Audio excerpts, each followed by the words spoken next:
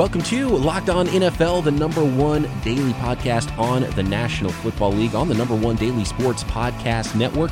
I am Brian Peacock alongside the scout Matt Williamson. You can find me on Twitter at BD Peacock. You can find Matt at Williamson NFL. You can find this show on all of your favorite podcast apps. We've got one of our buddies from the network, Evan Sidery, joining us today to talk about the Indianapolis Colts. He's the host of Locked On Colts, and there's a ton going on in Indy. They are definitely going for it this year. A bit of news first, Matt, before we get into the Indianapolis Colts, and it's been around the NBA, and it has officially hit the NFL world. Sean Payton testing positive for coronavirus. Yeah, and I'm sure that this will start popping up. I mean, like you said, the NBA was kind of ahead of the NFL with this, and of course, it's unfortunate. But some of it, part of me thinks good. You know, like maybe people will start paying a little bit more attention, and you know, he can act as a spokesperson. And I don't want to compare it to like when Magic got AIDS, but you know, stuff got real when Magic got AIDS. You know what I mean? Like, right? Yeah, and people you. Yeah. With the way the league has continued on, I think they still have to realize, okay, well, people, even though there's a lot that can go on in the NFL with the offseason, it's been pretty amazing to see how things can go on remotely in the NFL offseason, but you still have to be careful, and even in your own houses. So now, you know, who's Peyton hanging out with? Has it spread throughout that front office in that building and the coaching staff? Because, you know, they've had meetings and they've been together, even if they're doing a good job of distancing and self-quarantining. They still have probably had some meetings, and I don't know if NFL people have taken it as seriously, and I'm sure there's been some war room gatherings with more people than necessary. So just a bit of a wake-up call, and who knows, hopefully that helps the rest of the league. Luckily, it's not a situation where he's been traveling and been in other stadiums, and you know, so it's not a thing like the NBA where it's going to spread to other teams. It's something that's happening there with Peyton, and hopefully everything turns out great and he's feeling good, and that will pass quickly. Yeah, I mean, hopefully. And again, this certainly is not a coronavirus podcast, but it sounds like healthy people like Coach Peyton get over it reasonably quickly, and hopefully it doesn't spread like you said. And I mean, will he be quarantined from draft meetings for a while? You know, I mean, he's an important guy in that building. Right. Yeah. So, I imagine that's going to make him pretty stir crazy. I'm sure he's got a nice little setup though in his home to watch film. So I'm sure he's got plenty of film to watch for the next month and give his input via whatever conferencing app teams are using in the NFL these days. But yeah, hopefully they are, it's all about the flattening the curve, right? That's one of the new buzzwords, and it makes total sense. Don't spread this thing.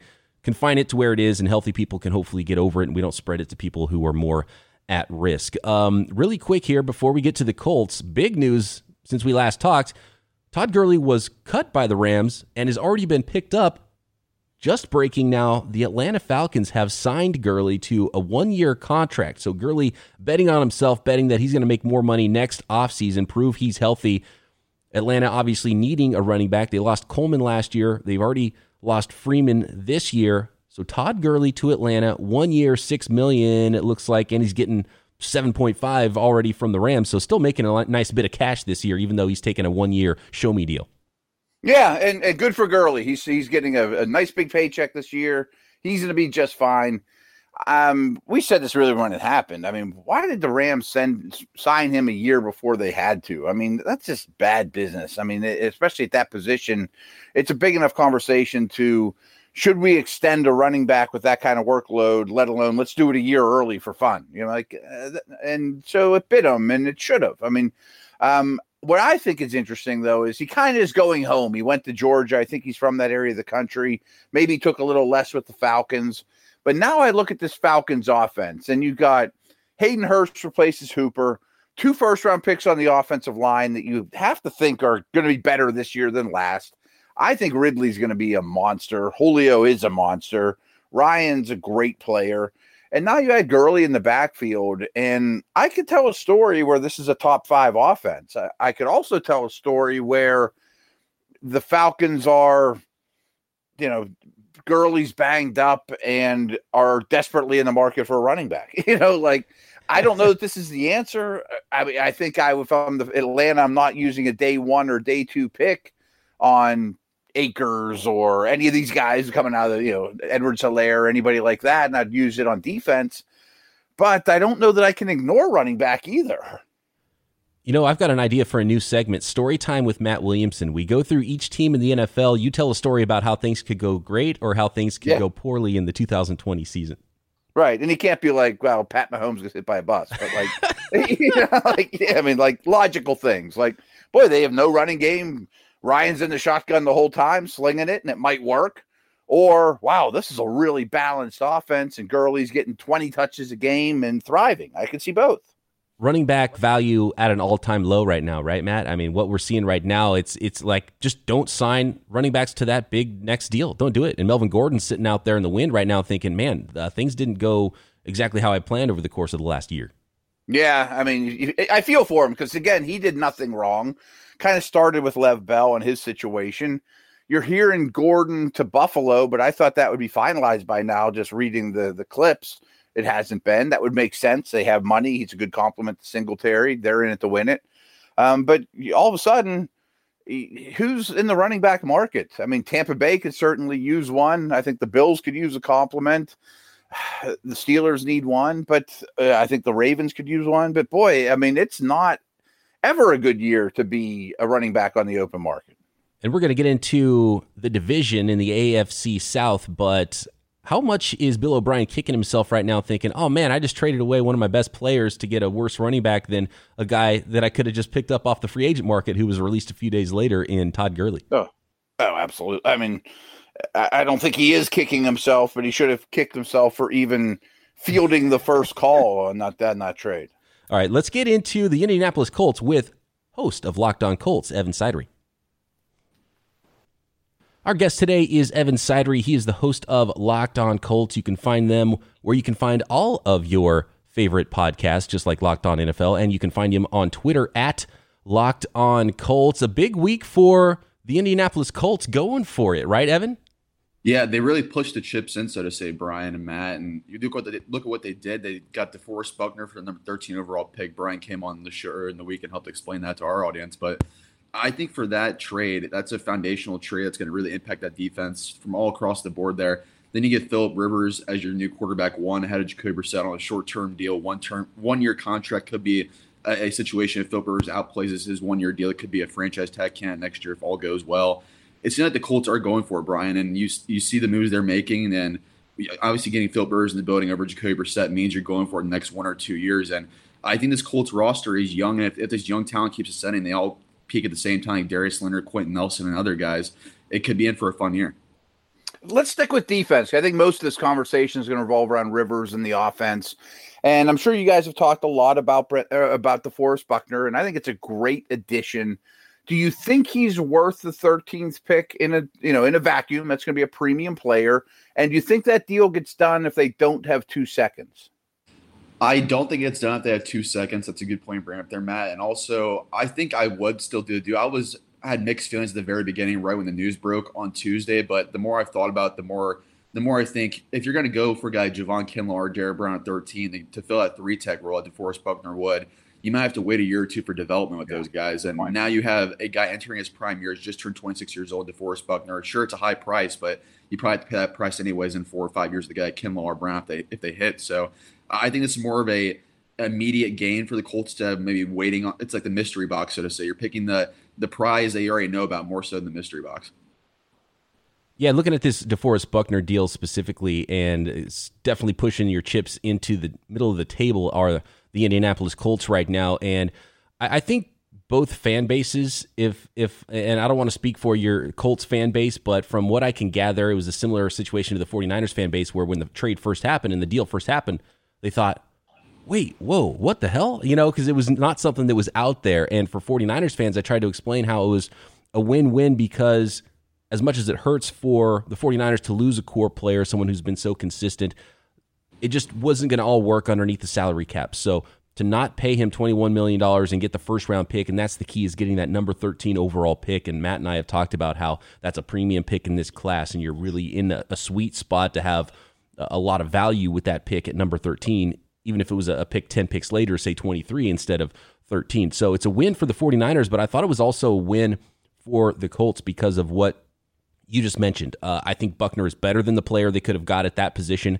at that spot in the draft, and they might not have been choosing between the two players. They might have only had the option for one. Who knows? Maybe both Kinlaw and Brown are gone by that point. And also, Buckner's better. Buckner's reaching his prime, still young, 25 years old, going into his 26 age season, and then he's ready to go. He's in his prime. You know exactly what you're getting. You know the type of human being. You know the type of player you're getting. And so with all of those other things together, it makes so much sense. And those two high second-round picks, 34 and 44, if I'm not mistaken, I have a feeling there's a lot of action still to come for the Colts, who are absolutely going for it right now. And maybe one of those players that they liked in round one, they can still get. Yeah, if the Colts are going for it, I definitely think they are. And that draft we talked about in the show in the week, Brian, on Locked On Colts, that they could still go up and get a quarterback with 34 and 44. A guy Jordan Love seems to be slipping down the boards a little bit with how the quarterback dominance are falling right now. So if he's in the 20s or maybe even the 30s, like the 49ers at 31, maybe you could call back up San Francisco and get the first-round, fifth-year option for a guy like Jordan Love. I think that makes so much sense for this Colts team. But if they don't go that route, they have the premium picks at 34 and 44 to go address wide receiver, tight end, like a Cole Kmet, or a guy like a Denzel Mims, you can throw into this offense right away and really help Philip Rivers immediately. So it seems like the Colts are really flexible and they have multiple avenues they can go down, and they definitely are done. I think there's going to be more fireworks, like you mentioned, Brian, on draft night for this team. Evan, a year ago, I was a big Jacoby Brissett believer, had a lot of hopes for him, and I'm still on that limb, but it's a little weaker now. I mean, I've defended him pretty much every step of the way, injuries, not many guys to throw to, etc. What's your take on him? What's his value to you and the Colts? What would it take to pry him away? Just give me your overall thoughts on Brissett. Yeah, it definitely was a roller coaster last year, Jacoby Brissett, getting thrown into the fire after the shocking Andrew Luck news. He did very well in September, though, like against the Chargers, played very well. Then against the Falcons and Texans, he had 300-plus yards in those games, multiple touchdowns. I believe no picks in either of those games either. They were on a roll at 5-2, but then you see the injury happen, Jacoby Brissett. But even before the injury, I think the more film got on Jacoby Brissett, the more teams knew how to beat him. If you take away his first, second reads, he really struggles processing guys down the field, and he really can't throw guys open that much. And we saw how bad it got in the second half of the year, and teams really daring them to Jacoby Brissett in his arm to beat them, and he couldn't a lot of the time as the Colts slid down from 5-2 to 7-9. And Philip Rivers, his main ability there is processing, and that's going to be the polar opposite of what Brissett has. And the aggressiveness, too, I think is the big difference here. Jacoby just wasn't aggressive enough with his offense. You see how the Colts offense in 2018 was all about play-action pass, taking deep shots in the field, setting up off their running attack. But Brissett never took those risks, and he only took it during one game against Tampa Bay, and they scored 35 points in that game. So I just feel like if he was more consistent in that route, Jacoby probably is their guy next year as the bridge. But if they are going for it in the short-term window next 1 to 2 years, I think Philip Rivers is a massive upgrade. And unfortunately for Jacoby Brissett, he's a high-priced backup, but I think he still does have a market out there where if they do pay the bonus upcoming on Sunday, I believe it's $8 million bonus, then you're only going to be paying whoever the team is next $8 million out of his $21 million salary cap hit to trade for him. So I think it makes an awful lot of sense if the Colts wanted to wait out that bonus, pay it to him, and then maybe get a 4th, 5th-round pick for him. I don't know who out there makes sense for Jacoby, but I think there's still value for him. That sure screams. I didn't realize the bonus situation. The Colts have still a fair amount of cap space. That sure seems like Belichick saying, "You guys pay that, and then we'll talk." I mean, he's being very quiet in New England. Yeah, I think that makes an awful lot of sense to bring him back because, I mean, the quarterback chairs, I mean, we all see what's happening throughout the week here. There's not many seats left. Maybe New England, outside of New England, you're going to be a backup elsewhere. Is he a dark horse to actually get cut before that bonus if they don't have a wink-wink deal already in place with the team? Because it seems like if you're going to go out and get Philip Rivers, you've already said all you needed to say about how you feel about Jacoby Brissett. And why would you pay that much money for a backup when you've already made your decision and you wanted to go a different direction at quarterback?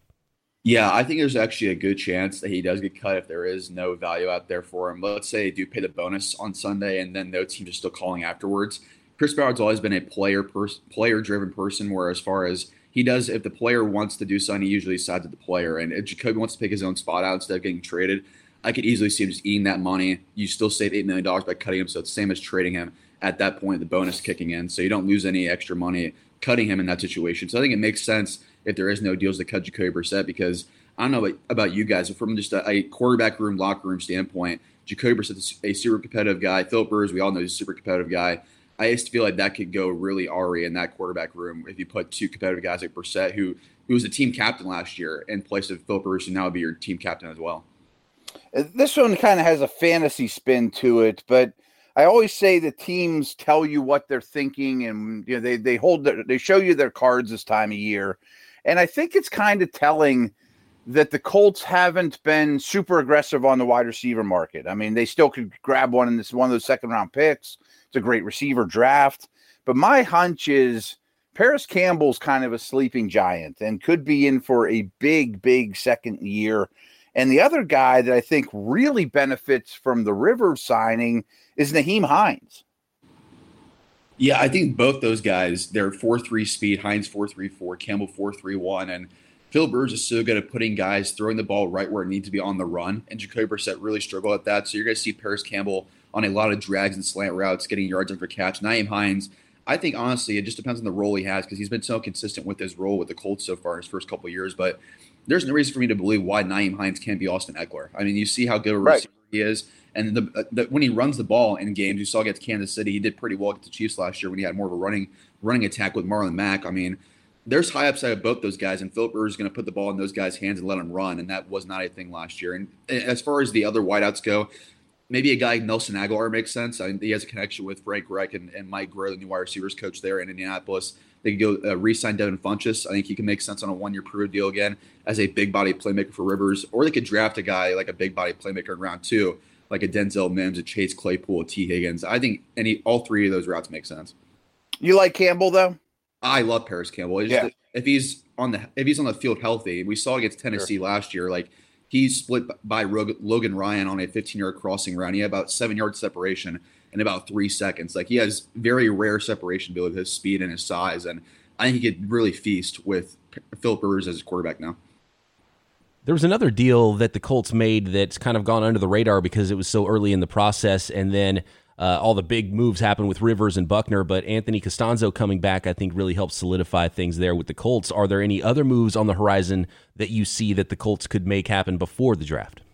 Yeah, I think Costanzo, just to start off with that, is a huge addition. There was thoughts of him maybe considering retirement if he was going to play again. It was only going to be for the Colts, but getting him back on a 2-year deal, and Costanzo already says he can play out that full 2-year contract, so there's no have to worry about 2021, maybe him retiring in the final year of his contract. He's going to be there for at least 2 years with Philip Rivers if Rivers stays for at least 1 or 2 years. So you're going all in with that with Costanzo. You have that bookend left tackle with Quentin Nelson and Ryan Kelly, which I think believe makes it the best left side in the NFL for an offensive line. And you dive into what they could do here before the draft. Like, I think wide receiver is a huge thing here, but also safety and their depth at safety, because there's been rumors about Eric Berry. He's very good friends with Justin Houston. I think if they're going all in for a Super Bowl run, bring in Eric Berry as your third safety with Curry Willis and Malik Hooker. That could be a lot of fun. Bring another leader in the locker room there. And at wide receiver, if they decide to go free agency, I think they're going to double dip in the draft and free agency at wide receiver, to be honest. But I think Devin Funchess, if you want to re-sign him, or Nelson Aguilar, I think those are two guys who make sense at wide receiver. They both do. I mean, I wouldn't give Funchess the same price I did last year, but they like his stock shouldn't have went down in a year. He didn't do anything to hurt himself. No, yeah, he only played 3/4 of game one, and in that first game against the Chargers, ironically enough, he was actually doing pretty well for himself, and he could be kind of that Mike Williams, that Philip Rivers, that Vincent Jackson type of player that he's always had, that big body. And that's the player that offense needs, right? The chain mover, the guy that they can count on a third and medium.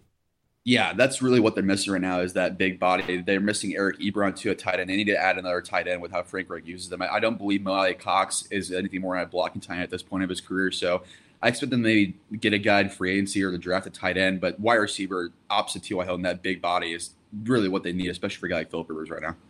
I'm sure you're extremely partial and biased on this, but my early impressions are that when Vegas odds come out, the Colts will probably be the favorite to win the division. I mean, I think Jacksonville might be the worst team in the league. Everyone's kind of laughing at Houston right now that, Bill O'Brien has no idea what he's talking about. They're falling apart. And I look at Tennessee, and I'm not sure they're better than a year ago. I'm not sure they're worse either, but they're not a whole lot different. So do you think, as it stands here, phase one of free agency down the drain, that the Colts are in a real good position, and would they get your vote? I think so. Even if I wasn't biased, I would still go with the Colts there, just because I feel like they raised their ceiling in 2020 so much. You get Philip Rivers you go from a bottom 5 quarterback in Jacoby Brissett to at least an average quarterback, and that makes such a big difference for a team and competing like the Indianapolis Colts. And you also throw in a guy, Philip Rivers, who I think is going to be a huge upgrade over them. DeForest Buckner at the 3 technique is going to be a huge upgrade, where you're going to see so many changes on defense for a guy like Darius Leonard. He's going to be running free all the time now, going to do so much for a guy like him. But I was interesting enough, I was looking at Pro Football Focus yesterday, guys, and the Colts actually are ranked number 1 right now in their improvement index are doing for free agency, and the Jaguars are 27, the Titans are 29, and the Texans are 30th. So compared to the AFC South right now, the Colts really are pushing the chips in and pushing them in at the perfect time to so tap it around division. I was looking at the standings before we started talking here, and I was actually surprised the Colts only finished 1 game ahead of the Jacksonville Jaguars last year, 7-9 and 6-10. And I think that was a bit of an anomaly for the Colts underachieving and then also adding the talent that they have. But Colts fans have to be pretty giddy over there, right? Watching how things have gone within the division in this offseason, even in the first 4 days of free agency, the Colts got a lot better, upgraded multiple positions, while the Houston Texans traded away one of their best players, and I'm sure fans were not going to be super excited if Tom Brady ended up in Tennessee, right? So even though the Titans went as far as they did in the playoffs and were really good with Tannehill last year, I have to imagine Colts fans were pretty happy not to see Tom Brady in the division.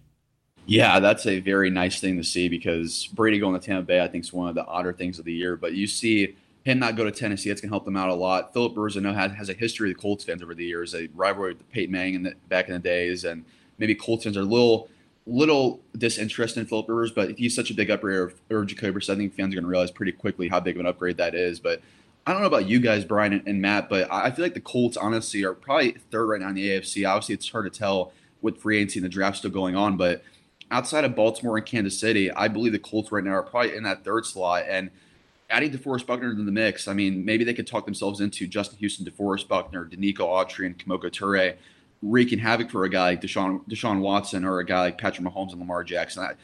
Chris Ballard obviously believes that if you add in a guy like Buckner and you add in a guy like Rivers, they could be with those 2 teams like Baltimore and Kansas City. I don't disagree with you. I think that's optimistic, and I think there should be a lot of optimism around the Colts. But I had this conversation on my Steelers show.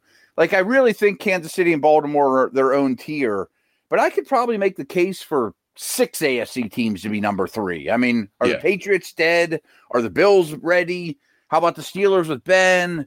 You know, certainly the Colts. Tennessee went far. Boy, I like what the Chargers are doing. You know, like, there's that second tier in the AFC could be pretty broad.